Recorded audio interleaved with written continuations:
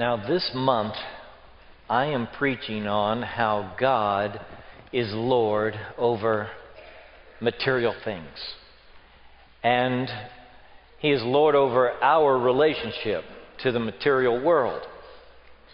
And last week, I talked about God's ownership of the planet and everything in it, based on Psalm 24.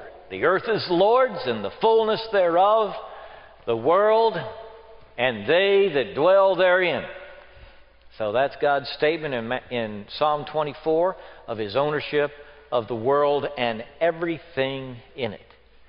And today I want us to visit two passages of Scripture and talk about how we make money according to the Scripture and the rhythm that God has built into His world. And the first text I want to read is a very important text for you to remember, particularly as you hear prophecies of the end of the world and the end of the natural cycles.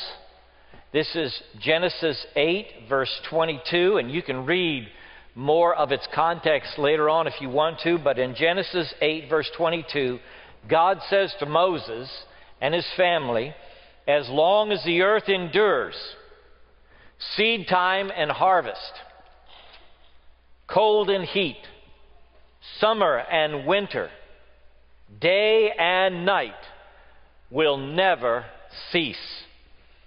And I would suggest to you that that verse is very important for your planning of your life. It is a theological proposition, a biblical promise that you need to live by. And if you do, God will bless you.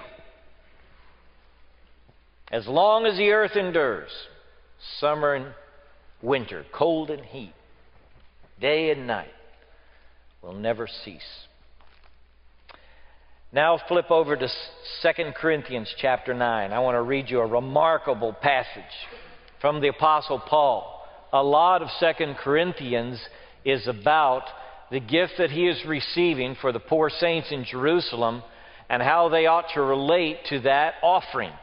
And in 2 Corinthians chapter 9, verse 6, the apostle says this, "Remember this, whoever sows sparingly will also reap sparingly, and whoever sows generously will also reap generously.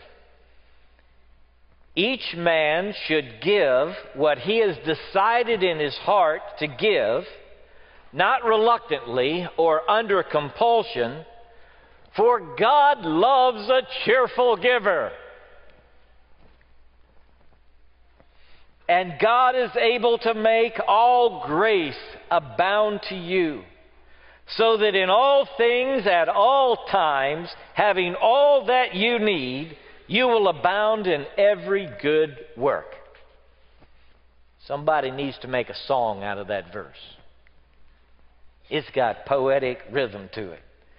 Verse 9 says, "As it is written, He has scattered abroad His gifts to the poor. His righteousness endures forever. Now He who supplies seed to the sower and bread for food will also supply and increase your store of seed and will enlarge the harvest of your righteousness. You will be made rich in every way so that you can be generous on every occasion. And through us, your generosity will result in thanksgiving to God." Did you know that was in the Bible? That's in the Bible. That's the Apostle Paul talking to you, talking to me about money, making money, and giving money. Now, both of these passages mention sowing and reaping. You know, there is a rhythm to the earth. That's why the Farmer's Almanac works. It's been published since 1818 here in these United States, its values are simplicity and a return to the earth. And farmers have, for these long years, planted their crops and the kind of crop they selected, often based on the farmer's almanac. The almanac itself claims that 80% of its predictions in North America are true. And it divides the country into zones. And so if you're in the southern zone or the western zone, you have a prediction about when you should plant your potatoes, when you are likely to harvest them, what kind of crops will do best in the environment they're expecting. And there is dispute, and has been for a long time, about how accurate the farmer's almanac is. So I'm not coming to you as an apostle of the almanac, all right? But what I will say to you is the existence of the almanac makes a point. And the point is this: there is rhythm in the way the earth works. Well, even I, after my brief sojourn on the planet, can predict some things to you that are very likely to be true. It's going to be hotter in July than it will be in December. Right? We know that. And it illustrates the simple truth that there is a rhythm to the earth. In other words, God put a rhythm in this earth. God did.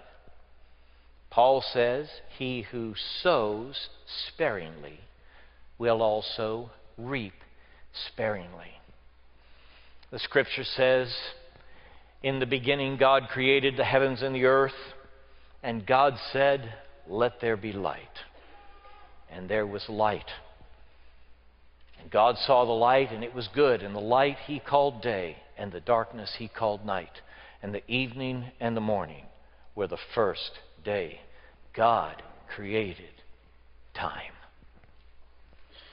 God created seasons.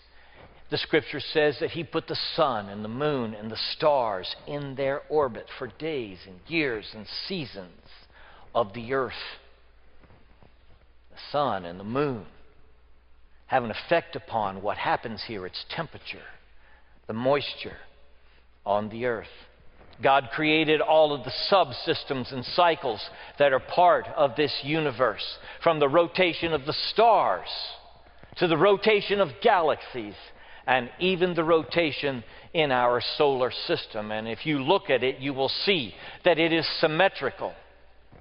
And symmetry put in motion is rhythm in the world. These rhythms and systems and cycles continue right down to the very smallest expressions of life on the planet. There are paths in the seas. There are currents in the atmosphere. Sowing and reaping is an expression of all that God has made, which is cyclical in nature and rhythmic in its expression. This is God creating the heavens and the earth and this planet we call home. God intends for us to notice the rhythm that He's created in His world. And He intends for us to count on that rhythm. As long as the earth endures, He says, the rhythm will continue. Stability and dependability, in other words, are built into God's creation. Noah is standing after the great flood, he and his family, and they're looking at the devastation in the world, and I'm sure they're asking the question, should we bring any more children into a world like this? So God finds it necessary to say to Noah and his family after the great devastation, be fruitful and multiply. He gives the same command to them that He gave to Adam and Eve back at the beginning. Why? Because people get fearful about bringing children into the world. And Noah is being told by his God, you can go ahead and have a family, Noah. Because the seasons are going to continue, and day and night is going to continue, and summer and winter, and it will not cease as long as the earth endures. And that's a promise for you as well. You can count on this rhythm that is in the planet, in the cycles, and the universe God has made. And if you're hanging back thinking, oh, how could anybody ever bring a family into this kind of world? How can people have children with a world this messed up? Just know this. The world was messed up in Noah's day. And God said, you go ahead and have a family. You have confidence in the future, Noah. You can depend on it. There's a stability to the world that you need to embrace to enjoy your sojourn here. That you need to say thank you, God, and live out your life. Order your life based on this great promise. Buy a combine. It costs $200,000. Run it through the wheat fields. Spend your savings buying the seed. Plant it in the ground. Spend your money on fertilizer. Invest in the earth. And if you do, over the cycle of God's sufficiency, He will care for you. And He will even build your wealth as you depend on the rhythm of the earth and the world that He has made.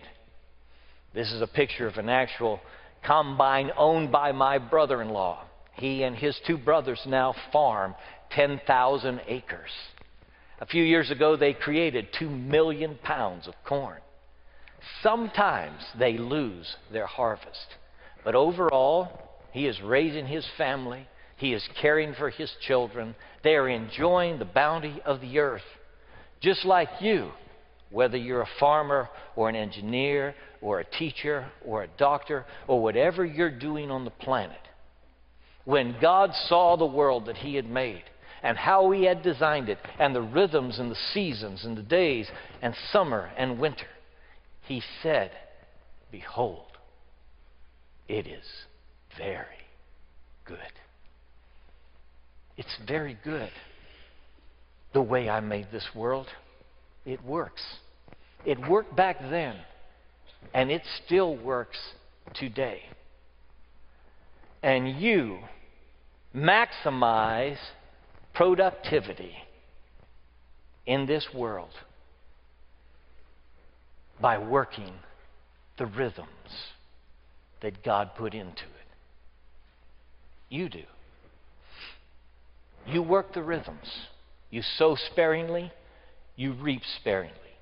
You sow generously, you reap generously. It's up to you to work the rhythm. In other words, you participate. The earth does not automatically produce for you the stuff that you need. God has designed it so you must plug in to the cycles. You got to get involved. You got to work the rhythm in your own life. And Paul, surprisingly, adds this wonderful note to the whole process of sowing and reaping and the natural cycles of life. And he says, it's the same with generosity. Generosity is part of the rhythm of the planet. It's part of the nature of God. It's why you're alive in the world. It's the gift God has given to you, and generosity expresses the character of God. So he begins, as he talks to the folks about their stewardship of material goods, by saying, you know about sowing and reaping, you know about summer and winter. Do you know about generosity? Do you know about how giving is sowing? And it brings a harvest. God's created the world so that the cycle of His sufficiency works in your life, in your finances, in your family. Now, in order to enjoy the cycle of God's sufficiency, there are some things that you must have in your character. He has designed things so that your character, your inner strengths and weaknesses are reflected in how you treat the earth and how it treats you. God's designed the earth so that your inner character, the strengths and weaknesses that you have spiritually inside yourself, are reflected in how the earth treats you and how you treat the earth. Let me illustrate. The Bible calls us to be people of faith. I have a book in my study. You know what its title is? The End of Faith. In it, the author postulates that there's not going to be faith anymore on the planet. We're all just going to put things in test tubes. And science is going to completely take over every aspect of life, and we'll just do mathematical equations from now on. He says it's the end of faith. I have another book published at the same time almost, and it's called The Future of Faith. And in it, this social commentator and theological professor says there is a wonderful future to faith in our world. I want to suggest to you that you cannot even operate productively on the planet without walking in faith. In Ecclesiastes, the author says, "One who watches the wind will not sow, and the one who looks at the clouds will not reap. You must trust in the God who has created everything and put it into motion. As you sow your seed in the soil, and you send your combines into the field for a crop." Faith, in other words, is part of how you participate in the rhythm and God's cycle of sufficiency. It takes faith to plant. It is an act of faith. Now, I always plant every spring. Do you? I mean, I literally plant. I've got 24 tomato plants. All right? I've got pepper plants. I've got okra. I've got cucumbers growing in my backyard. I turned the flower bed into a vegetable garden, all right? And I love to watch it. You know, I got 15 little green tomatoes out in my backyard already. It's amazing. And I can't understand it. I don't know how seeds turn into plants. It astonishes me just to think about putting a watermelon seed in the ground. They say that when that seed germinates, throughout its life cycle, it will pull through its body 200,000 times its weight in moisture and nutrition. That seed will do it. God designed it that way. It takes faith. Though the hail sometimes gets the crop, though the winds may blow, yes, that happens sometimes in the earth. And sometimes we get so battered by the economy and so troubled by the way things are and worried about we're going to lose everything that we stop planting. We stop sowing. And there's one thing for sure in this world. If you don't sow, you're not going to reap.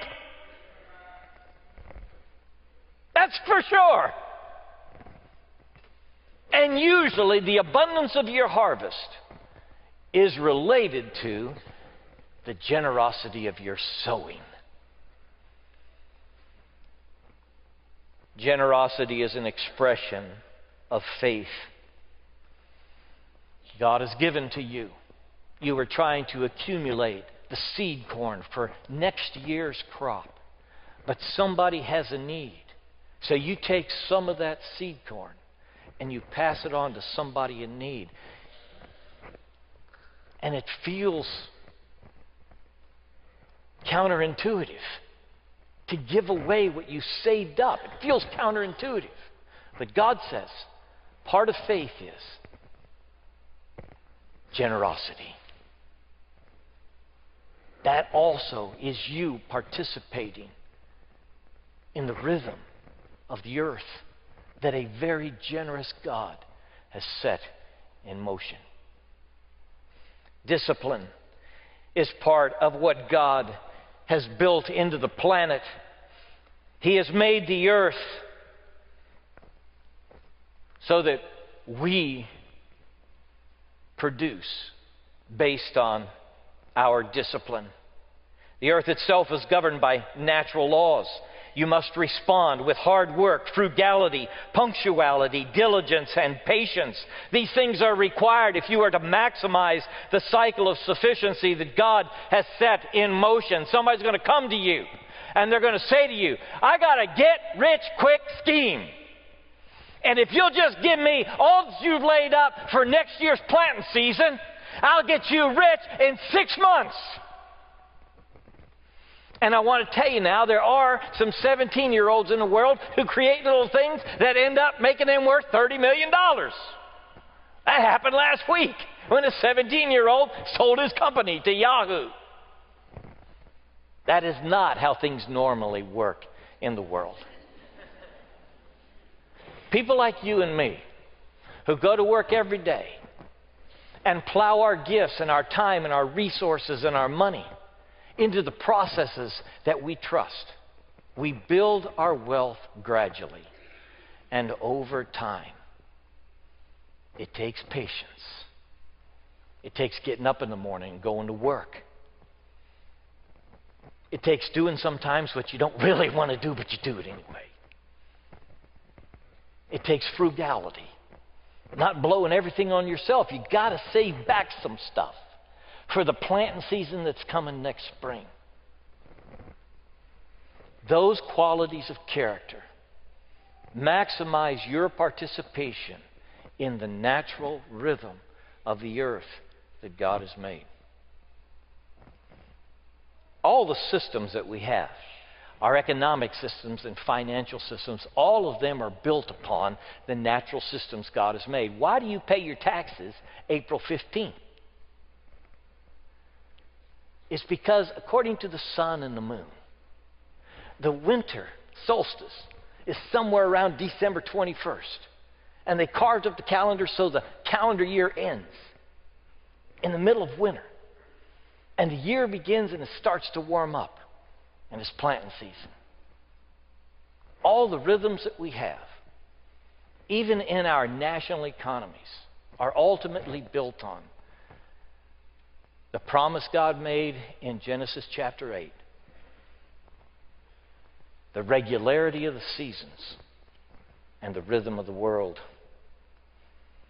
Generosity is an expression of discipline. There are people sitting here right now, and I've been there many times myself, who see somebody in need, who know that they have an opportunity to help, but they have lived such undisciplined lives financially. They are so strapped with debt. Everything is already spent before it is ever made. They cannot help. They want to be generous, but they've been too generous to themselves or others. And in the undisciplined life, they have given up the opportunity to intervene when somebody's in need. Paul says, let him who stole steal no more. Instead, let him work with his hands. Why?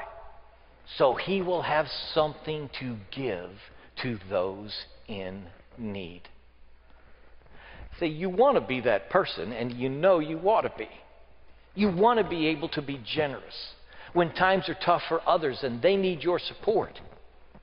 And the generosity that you want in your heart is built on the discipline that you exercise in frugality and punctuality and hard work and diligence and patience. And exercising those, you build your wealth so that when there is a need, you can help. Generosity is part of faith. It is part of discipline. It is part of love. What's a world without love? What's money without love? What's the stuff?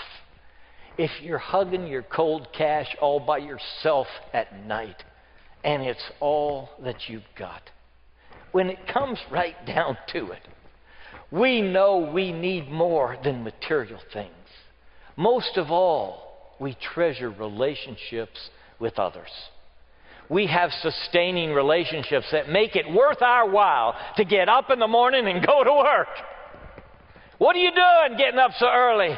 I'm providing for my family. I'm taking care of my children. Those sustaining relationships make life worth living. We need cooperating relationships as we do our work. We don't labor all by ourselves. And part of the discipline of love is involving people who trust us in the process of our work. Somebody said that love ought to be a feature part of the work of a CEO and the culture of a company. That they really care for the people around them, because caring relationships sustain the rhythm of the earth. Generosity is an expression of love. So Paul the Apostle says there's sowing and reaping going on in the world, and you want to participate in this natural cycle of things. And part of what that means is you being generous. Poor qualities of character will undermine your productivity. Sometimes I feel like this little girl that I took a picture of at a birthday party. She's sitting in front of all kinds of cake and cookies and punch. There are people squealing and all kinds of delight going on, and I didn't know I'd caught her looking like this till I looked back through the pictures, and there I saw her. Now, sometimes everybody feels like this. But I tell you, if you go through life feeling like this, you miss the opportunities that are before you to maximize what God is opening up for you, what He wants to do in your life. So love and joy and peace, these things are part of participating in the cycle of God's sufficiency. Jesus warned, be careful, or your hearts will be weighed down with dissipation, drunkenness, and the anxieties of life. And that day of accounting, that day of reckoning, will close on you unexpectedly like a trap. Fear is the opposite of faith. The anxieties of life can do you in.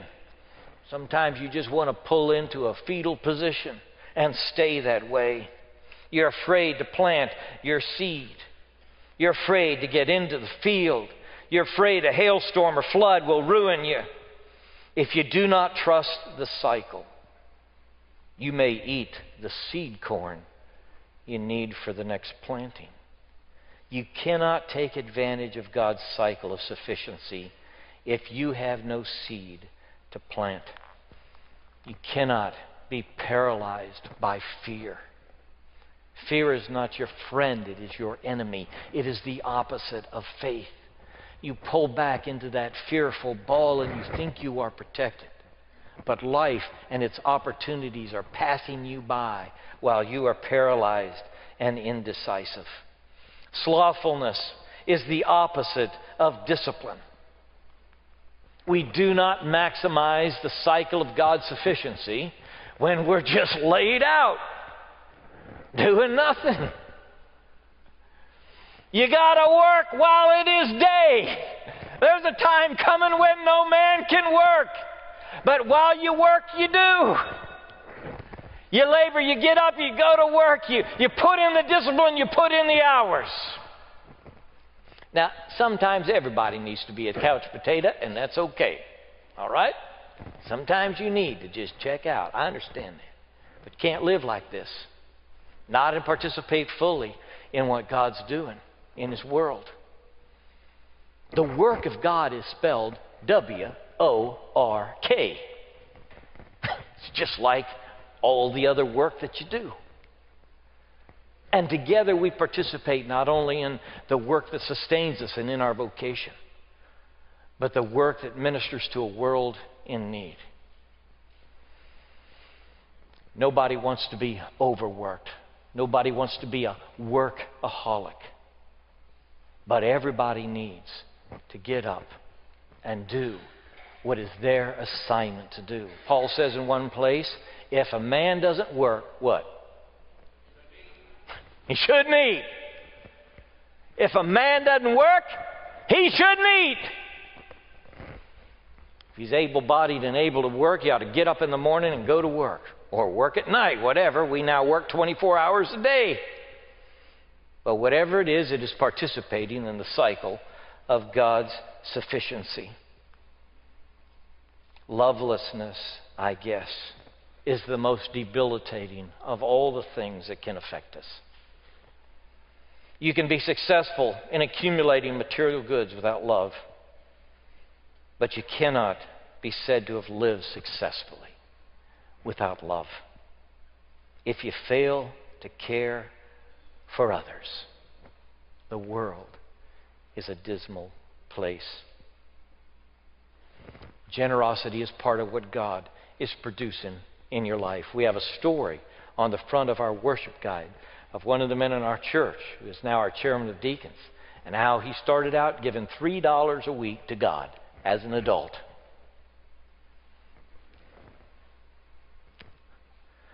And God moved on his heart to do something else. It was God that spoke to him. The Scripture says, now he who supplies seed to the sower and bread for food will also enlarge and increase your store of seed. You will be made rich in every way so that you can be generous on every occasion. God supplies the seed. Well, you know that. You can't make a seed, can you? You put that seed in the ground, and it's an astonishing thing how it grows. So we say, yeah, God made the seed. But this Scripture also says God supplies the seed for sowing, and He supplies bread for food. Wait a minute, God. Wait just a minute, God. You made the seed, I made the bread. And in a way you did. And when you say, I'm a self-made man, I produced all this, I went in there and did it, it's like that loaf of bread. You're saying, I made the bread. But the Scripture says, God supplies not only the seed, but also the bread. And Jesus teaches you to pray like this: Father, give us this day our daily bread. Hey, didn't God know we make our own bread? Didn't God know you'd have so much money you don't have to worry about bread anymore? You can buy 100 loaves as you leave today? What's this prayer, give us this day our daily bread? What's that about? It's a reminder from God that everything we have, the earth is the Lord's, and the fullness thereof. And everything we do, created by the hands that He made and the eyes that we use, the intellect that we have, it's all a gift from God. The bread, too, is His. So every slice of bread is bracketed with, give us this day our daily bread. And then, like Jesus, we take the bread and we give thanks. This is how life works. This is you operating in faith in the natural cycle He has made. Saying, Lord, today I need my bread. And when it is supplied, saying, Lord, thank you. It's a wonderful rhythm of spiritual life for you. Petitioning God for the basics of life and thanking Him as He supplies them. I knew an old man who was getting way up in years, and he said, every morning for many years now, I've said a prayer as I've rolled out of bed and I put my feet on the ground. And I said, thank you, Lord, for this day you have given me. And for him, after years of living on the planet, every day was a precious gift. And it will be to you if you live long enough. God's generosity in giving you the day will get stronger and stronger in your heart. Maybe you, like the prodigal son, took your inheritance and spent it all in a way that your father wouldn't have blessed or been pleased with. But you got a Father in heaven whose heart is so generous that even when his sons spend it all in wild living and poor decisions, he's still waiting at the door for them to come home. The story of the prodigal son is the truth that there are no dead ends in God's generosity toward you. That His grace is sufficient even when you've messed up. And He invites you back into the cycle of His sufficiency, even today. Bow with me, please. Lord, do your work in us, we pray. God, fill us with faith. Fill us with discipline. Fill us with love. Lord, help us to be wise in our dealings with the stuff you have made and with the others around us. Lord, help us live in generosity. May this moment, even this moment, be under your sovereign care in every heart. Amen.